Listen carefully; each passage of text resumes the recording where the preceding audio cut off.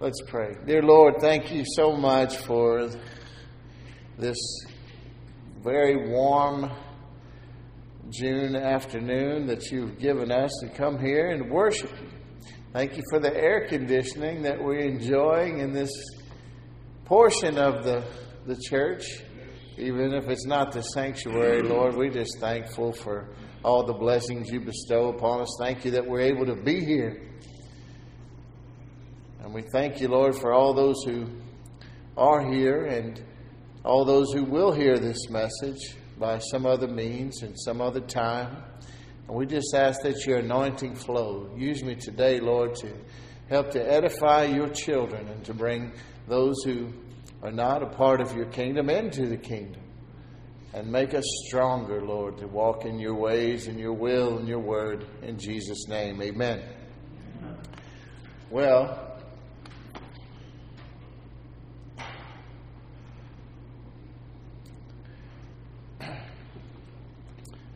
I was thinking about Psalm 23 today. So turn over there and we'll see what the Lord has to say.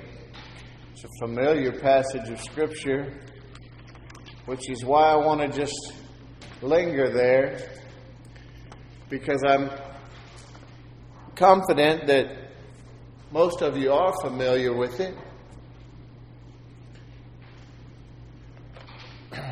As I want us all to be familiar with so many other passages of Scripture, because that's where we receive our protection from the enemy. We'll talk a little bit more about that. But we're called to a life of faith, aren't we? Matter of fact, the Bible goes on to say anything that's not of faith is sin. And in another place, it just kind of gives you an option. It's either fear or faith. And so we don't want to live a life of fear, knowing that fear is not of God.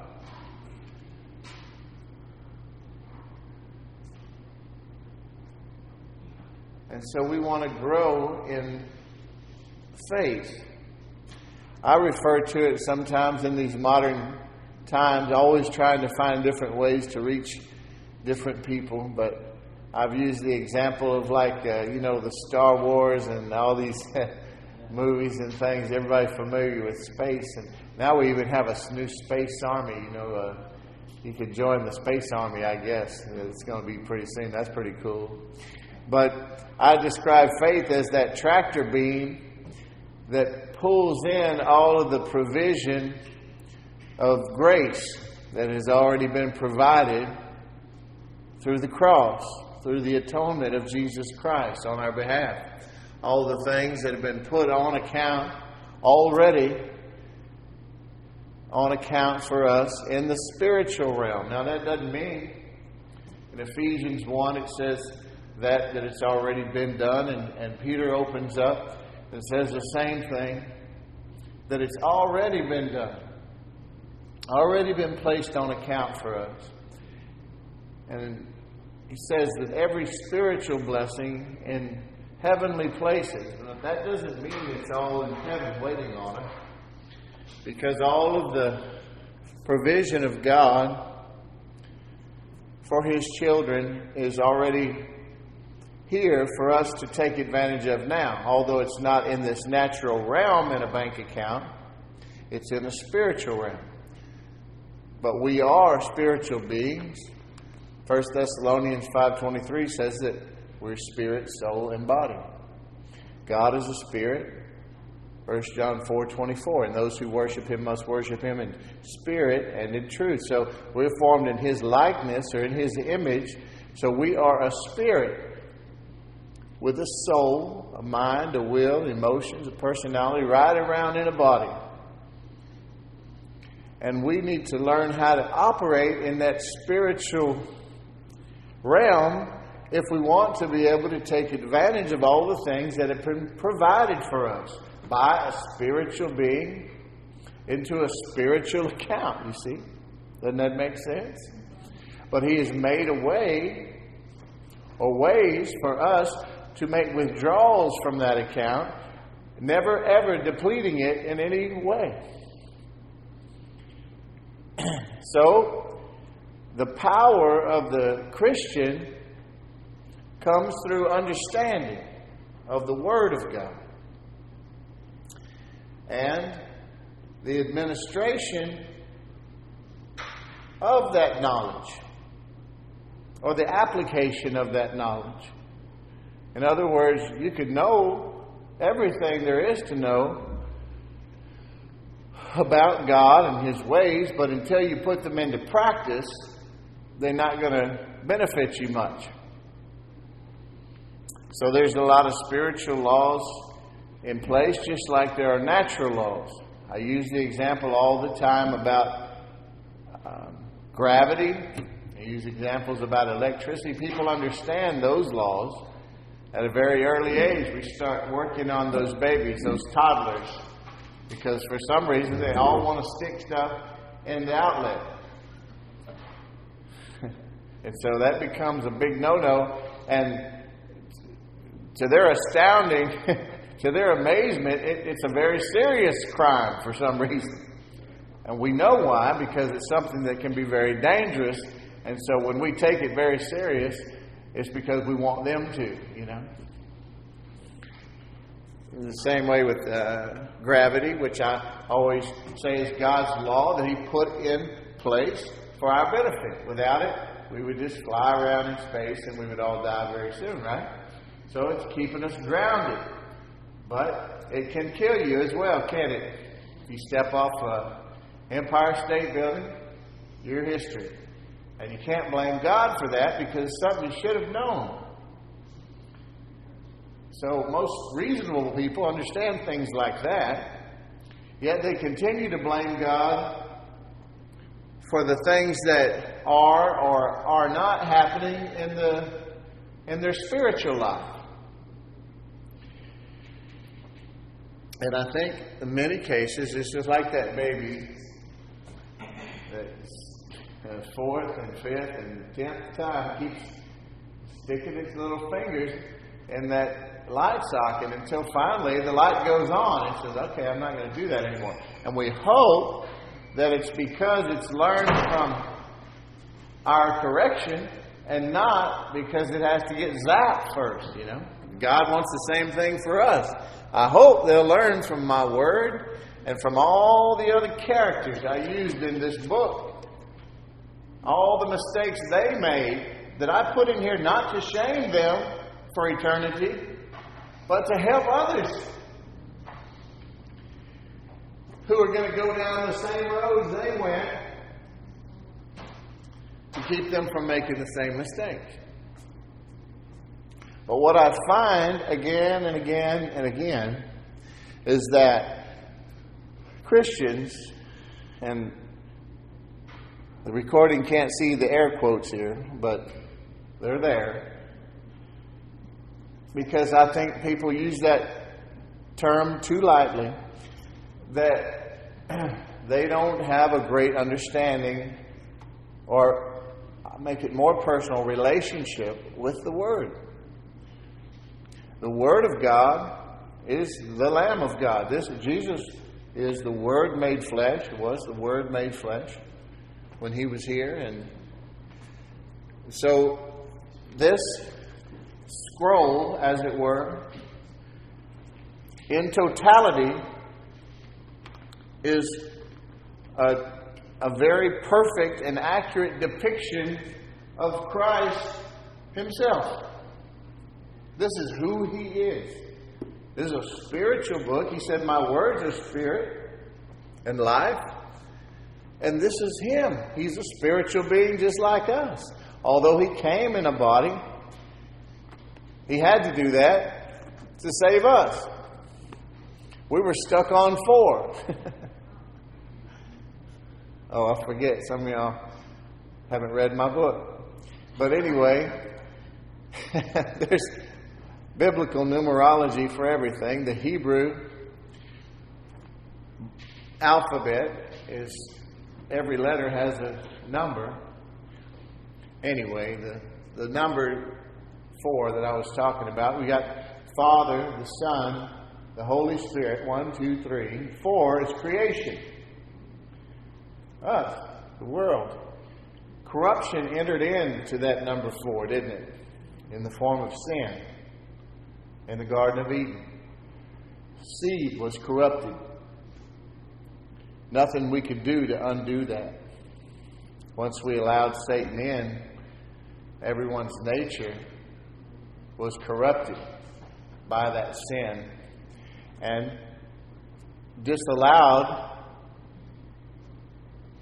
from being in the presence of a holy God forever. Stuck on 4. Nothing we could do to save ourselves. So then comes 5, grace, redemption through Jesus Christ. So He came in the form of a man because it had to be a kinsman redeemer. God gave the authority to man in the garden, and man gave it away. So it had to be man who saved us. And it was Jesus, we know, who led that perfect life on our behalf and then died a terrible death to redeem us. So now everything He provided through that death on the cross, the resurrection, and enthronement is grace. He became poor that we might be rich. He dealt with the curse so that we could live the blessed life. He dealt with shame so that now we can run boldly right into the throne room of God without condemnation or fear of punishment or judgment, because Jesus bore that for us. Amen. Let's look at Psalm 23 for a moment.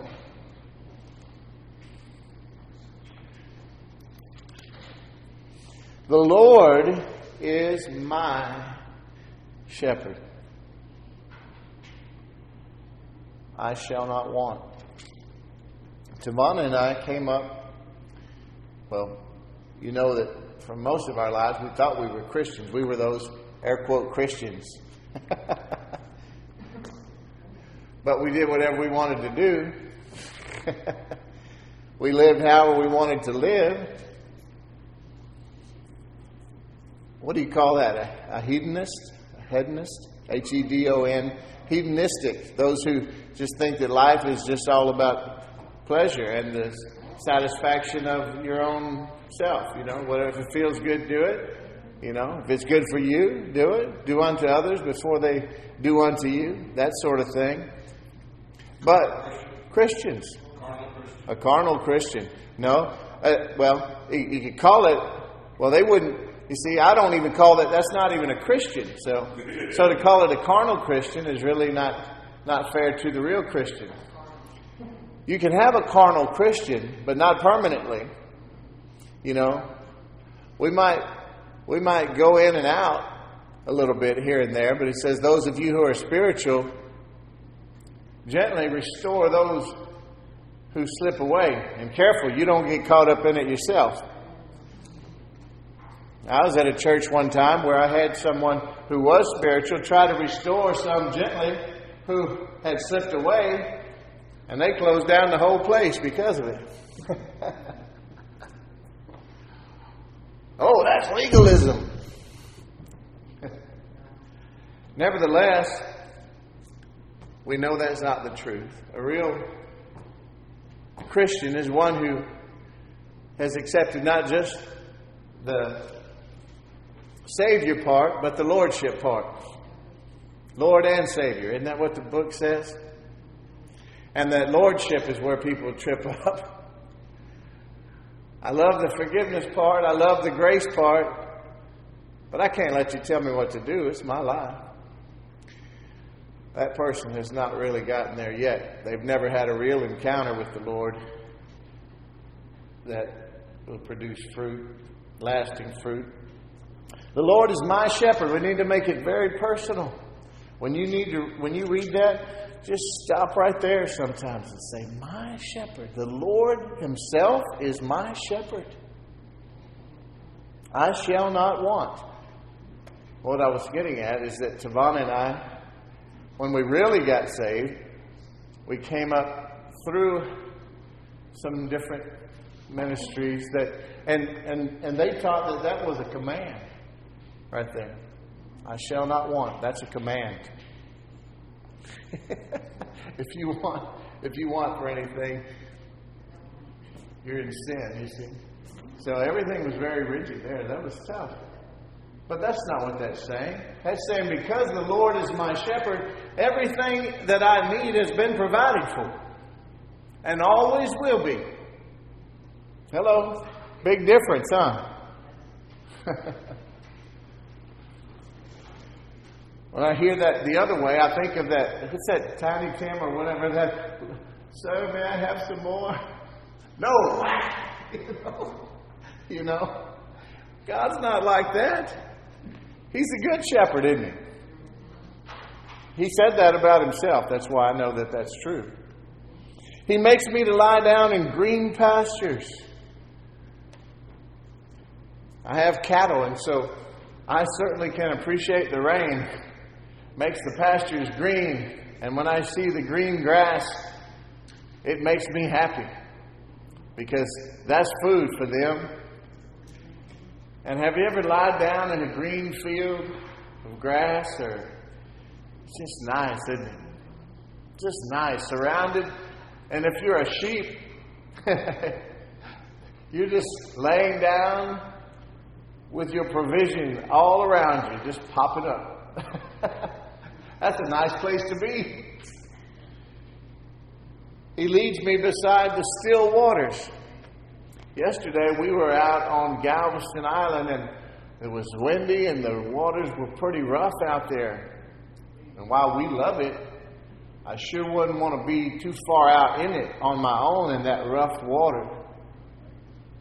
Just like people that say, well, I don't go to this church or that church because there's a bunch of hypocrites. Sure, there's hypocrites there. I don't go to this church because, this pastor offended me, or this one, I don't like the music, I don't like this, I don't like that. Well, the joke is always, of course, when they find the perfect church, it won't be perfect anymore because they're there, right? But the real truth behind it all is that you should be wherever you pray and the Lord tells you to be, where He gives you that peace, where you have an assignment, because you're just as much a part of that church as the pastor is. Just because he's driving the bus, you also have a seat on the bus if God has assigned you to that bus, you see. You just have to figure out where your seat is. The whole point is that it's much better to be on a leaky vessel than to be swimming by yourself out in that vast ocean of rough water. But this peaceful water, this still water, it's very serene and calm, isn't it? Everybody loves that. I was telling my nephew, because I took him the day before and we went down and got us some live shrimp and we just went out wade fishing anyway, even though it was 15, 20 mile an hour winds. And I told him the water's muddy, the water's rough. There's literally slim to no chance. You might foul hook a speckled trout today, but you ain't really got much chance to catch it. But you never know. And we just wanted to go. We missed the water, and he'd never been in the ocean fishing, so I took him. But I told him when you really need to come is when the water is like glass, and you can see the slicks pop up, because the speckled trout they have an oily presence, and it pops up a slick, and it smells like watermelon.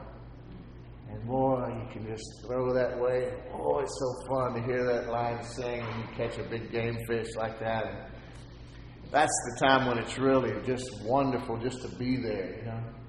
The still waters. We have a a picture on our wall in the living room that I bought Tavana for her birthday when Brutus, our bull mastiff, passed away. And he was our 9.5-year-old baby. He was 140, 50 pounds, and when he passed on, it left a big void. And I bought her a painting by Thomas Kincaid and spent like 20 times more than I wanted to for it. And but it's beautiful, and it hangs there, and it's got a little cottage. You know how he's famous for putting the lights and the painting, the painter of light, they call him. And you can almost see yourself in that cottage, so warm, and the chimney's always going. But it's right on the ocean, and the water's breaking on the rocks and the sea, and it looks so not very inviting. It's pretty troubled waters there. But then off to the right of the house is just a little narrow path. And we know that's the path that the Lord was calling us down, So many want to go down that vast ocean and the troubled waters, that broad highway to hell, as it were, the road to destruction, the Lord says, that most people go down. But the path to life is narrow, and only a few find it.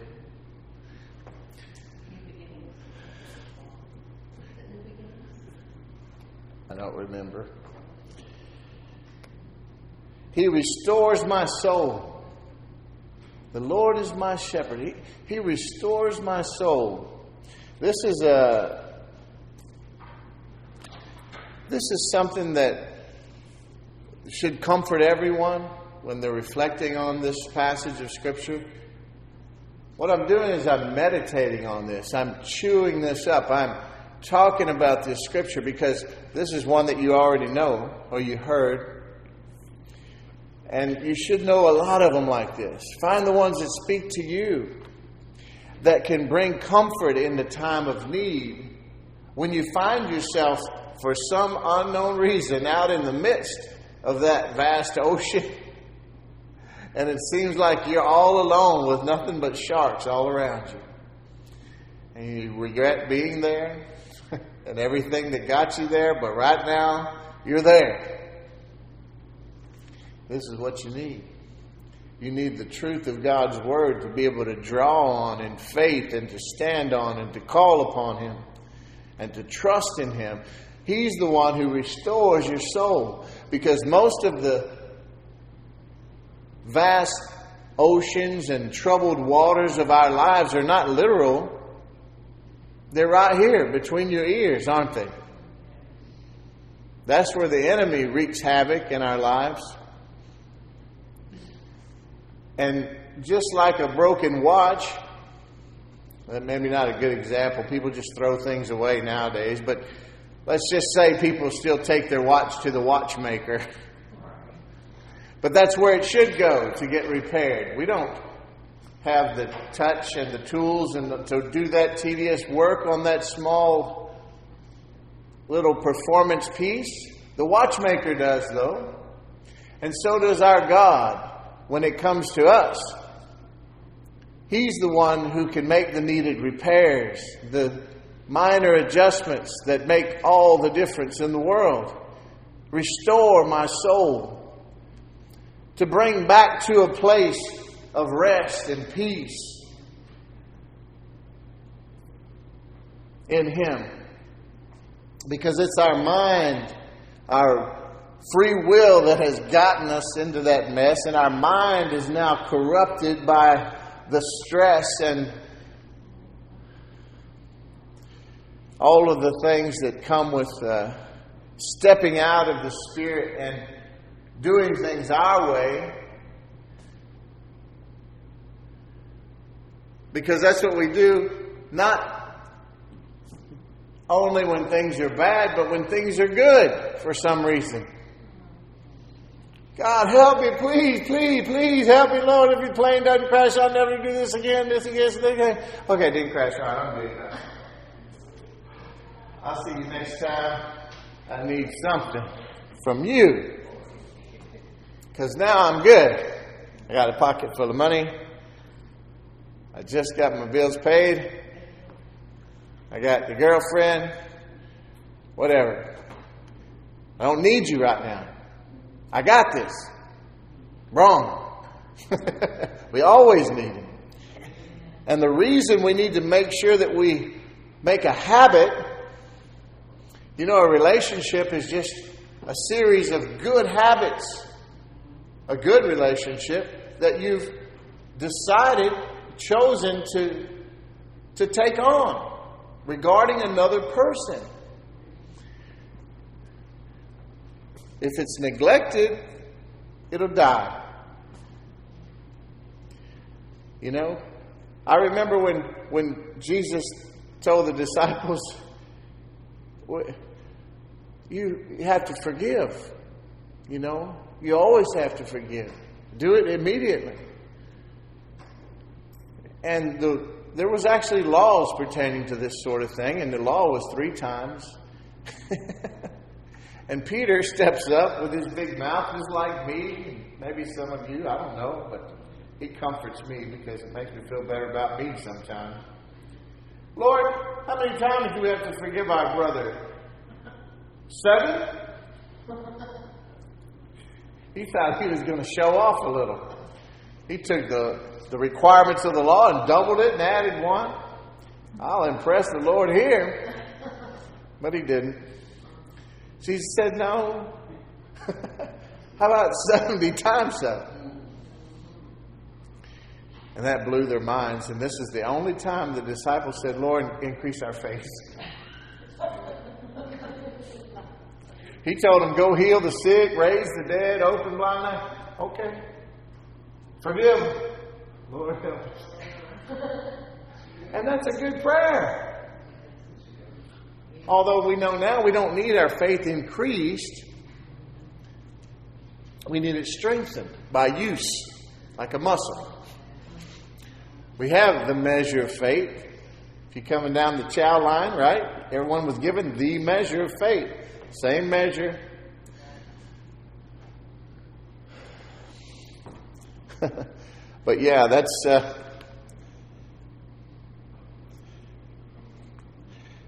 He leads me in the paths of righteousness for His name's sake. Sometimes we think it's all about us. Even after we learn to agree with the Lord more, but it's not. That's why He gives us marriage, because He wants to kill us. That's what just like Peter, the example I was trying to make. All these young couples that want to get married, and they come to me and they think they're going to show off. Yeah, it has to be 50-50. I say, wrong. 100. Huh? You have to give 100%. 100% of the time. But no, I don't care. And neither does God. Huh? He don't want to hear about her. Not from you. You know who He wants to hear about her from? Her. Hello. If I can ever get people to understand that, they prosper like no other in their marriages anyway. God wants you to fix you. He wants to help you fix you. And just like He told Peter, when he asked about John, he said, Peter, you're going to die a pretty bad death. What about him? Don't worry about him. You follow me. Talking about John. That's tough. But listen, who would you... You're not the watchmaker. Don't go opening up that delicate instrument trying to fix it yourself just because you think you have ownership of it now because you married to it. Because you go, don't void the warranty. Not that you can. I don't know why I said that. But you know what I mean. Send it to the watchmaker in prayer. Oh my goodness. When I finally got all this, my wife has always been better than me. I used to be really bad. And so she was seriously better than me. But when I found that we weren't really saved and I really got born again, it took her another minute. She was glad I got it, but it was fake anyway. And she was already there, you see, in her mind. But she wasn't.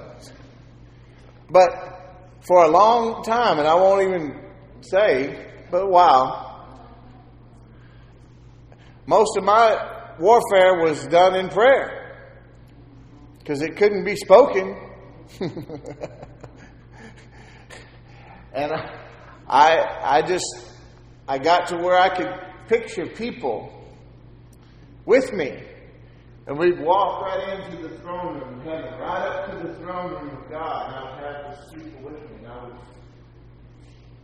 And I would just humbly, not say, hey, fix this piece of junk. No, I would just have them with me, and then I would just humble myself right out of it. Praying for them, loving them.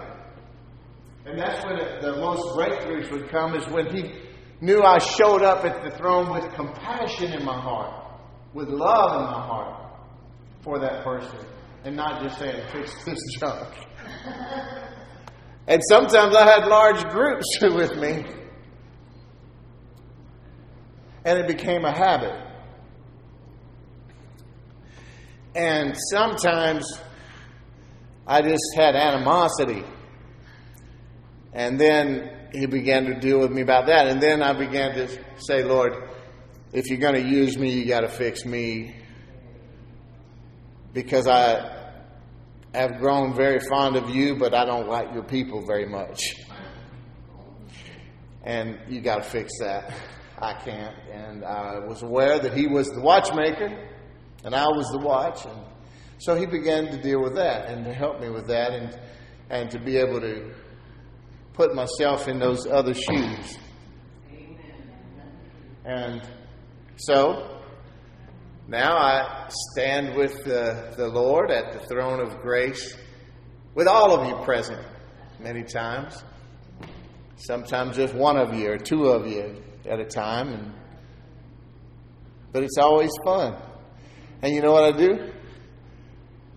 If I'm carrying that load when I get there, I offload it right there. And I give it to him, and I make sure not to pick it back up on the way out the door. Because the Lord is my shepherd. And right there, when I dump that load, he restores my soul. Because he says my sheep were never meant to carry packs on their back. Leave it here at the altar, please. Yes, sir. And oh, it feels good to be free.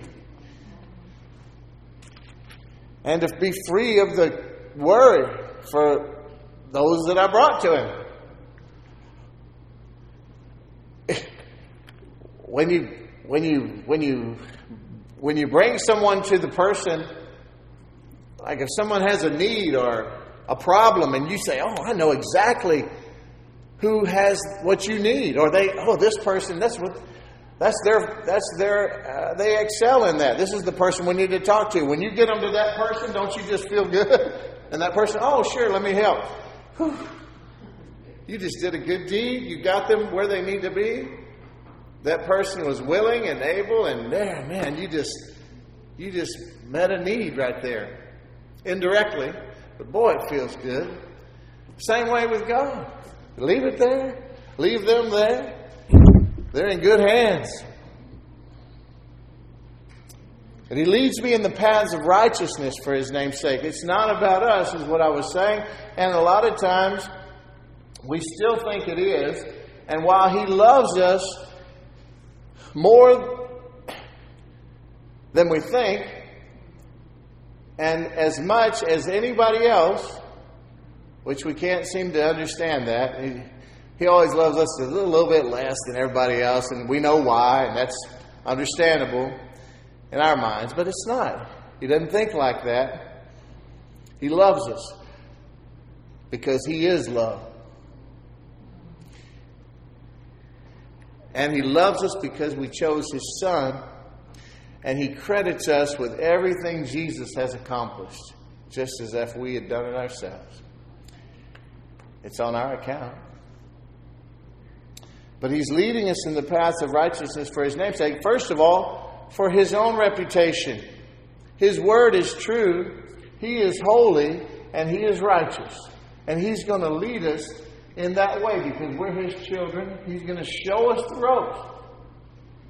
Just like any good daddy shows his children the ropes to the best of his understanding and knowledge and experience and all that. And when you get a certain age, you figure out your daddy is the dumbest guy on earth and you know everything. And how did you get so smart? And he's just an idiot.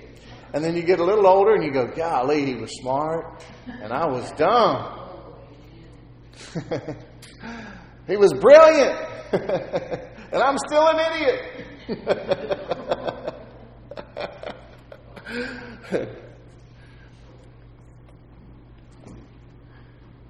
But we have to remember as Christians that we have a great responsibility as well because it's His reputation that's on the line when we call ourselves Christians. Lord knows the world uses that against Him every day. I know some Christians. Because they look at you and they judge you by the Ten Commandments. This one, because when you call yourself a Christian, in their mind you're saying that now you are a Ten Commandment holder. They don't understand Christianity. And what they know about it, they think is legalism because they think of the Ten Commandments. Honestly, they do. And they think that now you've proclaimed yourself to be self-righteous. And they don't know the Ten Commandments, but they know that nobody can do it. And they try to see every flaw they can so they can go, okay, that ain't real. But they don't understand the new life, the relationship you have. And that if they could really hold those Ten Commandments up and see you, and then Elijah was there and say, Lord, open their eyes so they could see. And they all of a sudden they see Jesus standing behind you. Excuse me? You want to hold that mirror up to me? Because they get credit for this.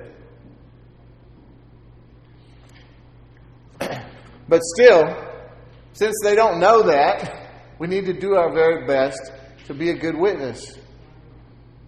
A good friend to Jesus, just like He is to us. You know?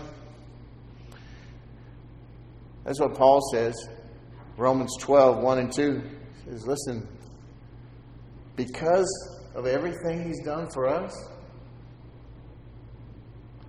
don't you think it's our duty just to live for Him? Be a living sacrifice? And to renew our minds according to the Word so that we can live this life better. Yea, though I walk through the valley of the shadow of death, I will fear no evil. Why? Because He's with us. For you are with me. He's not expecting us to never be fearful because we got this. He's expecting us not to be fearful because just like that image I just painted, He's with us. He's right there. Never leave you, never forsake you. If you really understood and believed the validity of the statement that if He ever told a lie, we would all come undone. At a molecular level. Disintegrate.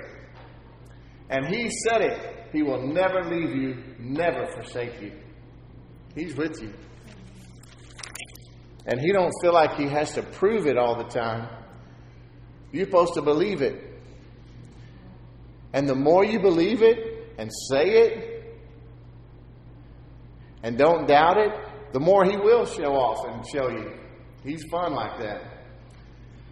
But you get Bill Maher's and what's that lady on the View, the Whoopie, Tootsie Whoop, people like that. He will never ever prove Himself to them. Not on their terms. He doesn't have to go down that low. He would love for them to come to Him, though, in humility and be found by them. His promise is for them just like it was for us. Amen. He's always with us. I'll fear no evil, for you are with me. Your rod and your staff, they comfort me. The rod and the staff of the shepherd are not used to beat the sheep. I wish I could beat a lot of preachers with it. I'll repent later, don't worry. There was a couple of actors in Hollywood that said some really filthy things and disgusting things that I used to admire. De Niro and the Easy Rider guy recently. I told somebody I'd like to beat some manners into both of them. And then I pray for their healing. People don't get my humor sometimes. But I still love them. But doggone it. Rod and the staff, they comfort me. The shepherd uses that to beat off the wolf, doesn't he? To drive those away that would harm the sheep. But to comfort the sheep, God uses His word as the rod. The rod is for correction, by the way. But He uses His word to correct us. Those of us who love Him and want to do things His way, we know when we're off course.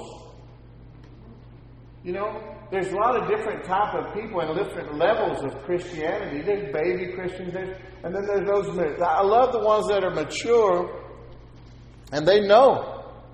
They know as much as I do about the Word. And so all they have to do is agree with God. Now, getting there sometimes is tough.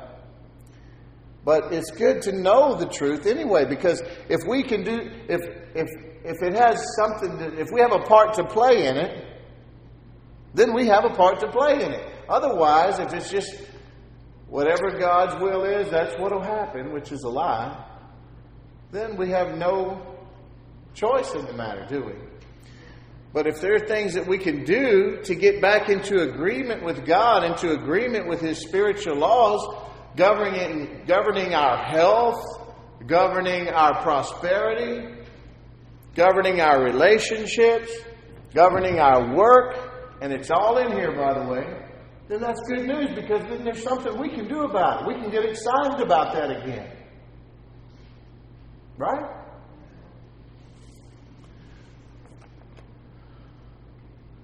You prepare a table before me in the presence of mine enemies. This is another great picture of realizing that He'll never leave you or forsake you. He's with you, and He's preparing. How about if you took this table? He walks in the room. Okay, you're out there in that vast ocean. This time you're just in a place where you shouldn't have ended up, but now you're in big trouble. You got these giant bullies all around you fixing to beat you down and kill you. And into that door walks Jesus Christ. And you're His. They're not. And He comes over and He grabs up a tablecloth right here. And just, all these big, mean guys are big. They tear your head off. And He just starts preparing a table. He sits you down, treats you like a king, fills your cup till it's overflowing. Looking at them like, oh, this is going to be fun. That's your Lord. That's your shepherd. Take it personal. Believe it. The more you believe it, the more you receive it. The more you doubt, the more you do without. It's just the way it is. That's the spiritual law that God has in place for you to receive, to partake of this protection and presence of God, is your trust in Him, your faith, your belief.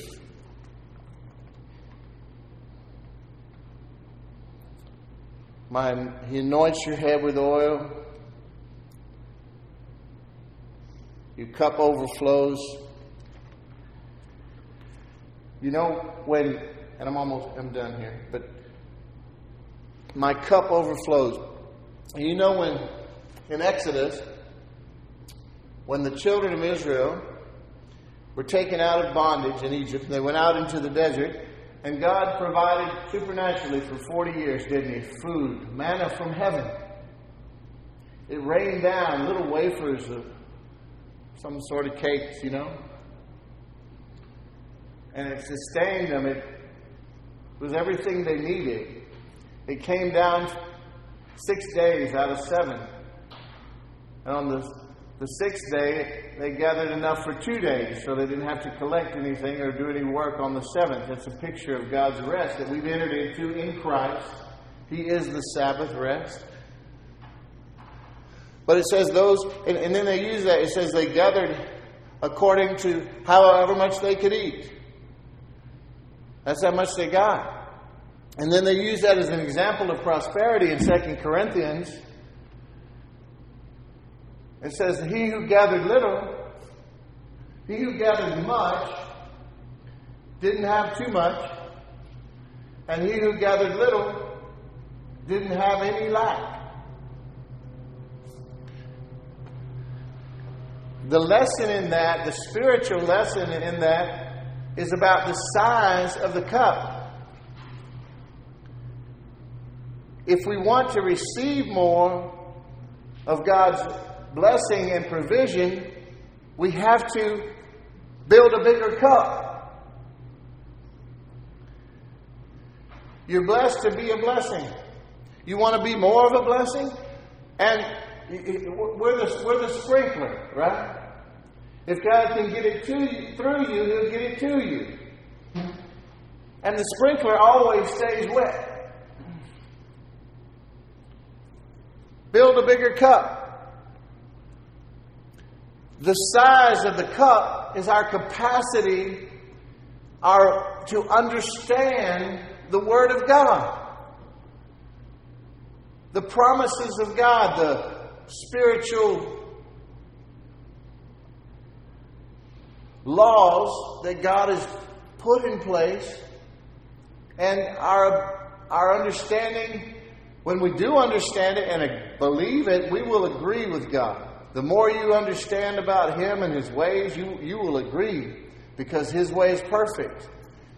And He is love. And He does want you to prosper. My children, I wish that you would prosper and be in good health, even as your soul prospers. There's a direct correlation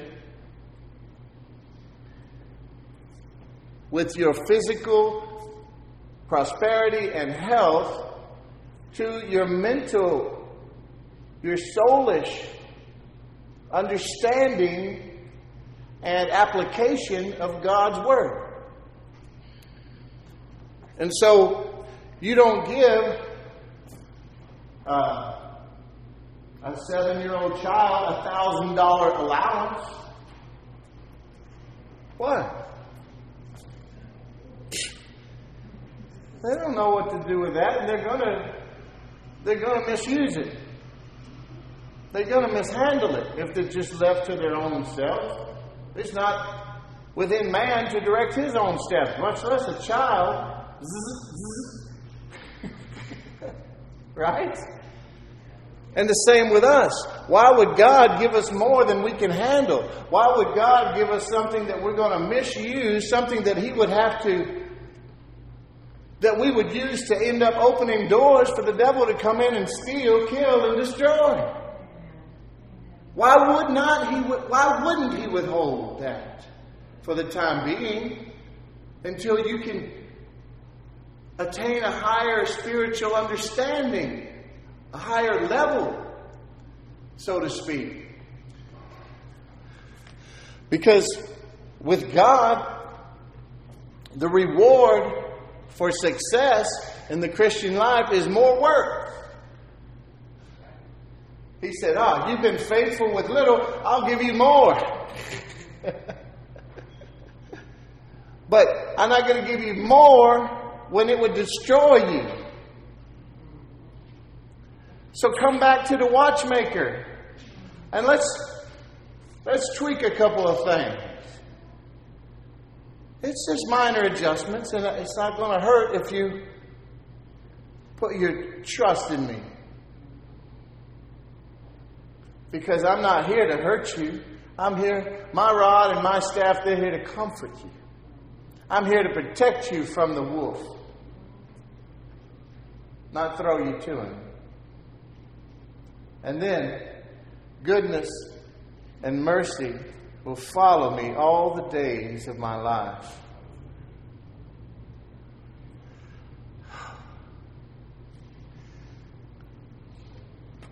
I tell people all the time that the blessing of the Lord makes one rich and he adds no sorrow with it.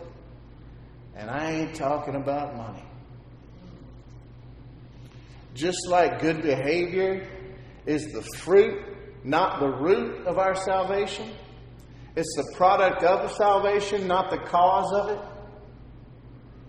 So is physical prosperity a byproduct of the spiritual prosperity and blessing of God that we walk in Christ. And mercy and goodness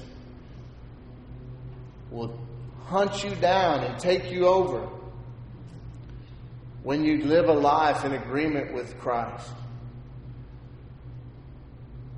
And it doesn't matter. Things will fluctuate financially, physically. You will go through things. But the better you get at just putting your complete confidence and trust in the Word of God and the promises of God and what He says about that particular situation and circumstance instead of what the other sources of the world say, that faith muscle will begin to strengthen as that track record and the books that you fill get deeper and the stack gets higher, and as you can choose any one of them from your path in this journey with God, and you open to any page and you say, I remember that prayer, and yes, He answered it and He was faithful. Yes, He came through again. Yes, He came through again. Yes, and then some. Why wouldn't I trust Him now? Why wouldn't I trust Him now completely? Father, thank you. Thank you for loving us so much and teaching us and growing us and protecting us. Thank you for being our Lord and our shepherd, a good shepherd who watches over us and protects us and provides so well for us. Thank you, Lord, that we can come to you to restore our souls and to get us back on path with you and at peace and rest. Thank you, Lord, for providing so well for every aspect of our lives, spiritually, physically, mentally. We love you, Lord, and we thank you for loving us. Please do not allow the enemy to steal this word from us.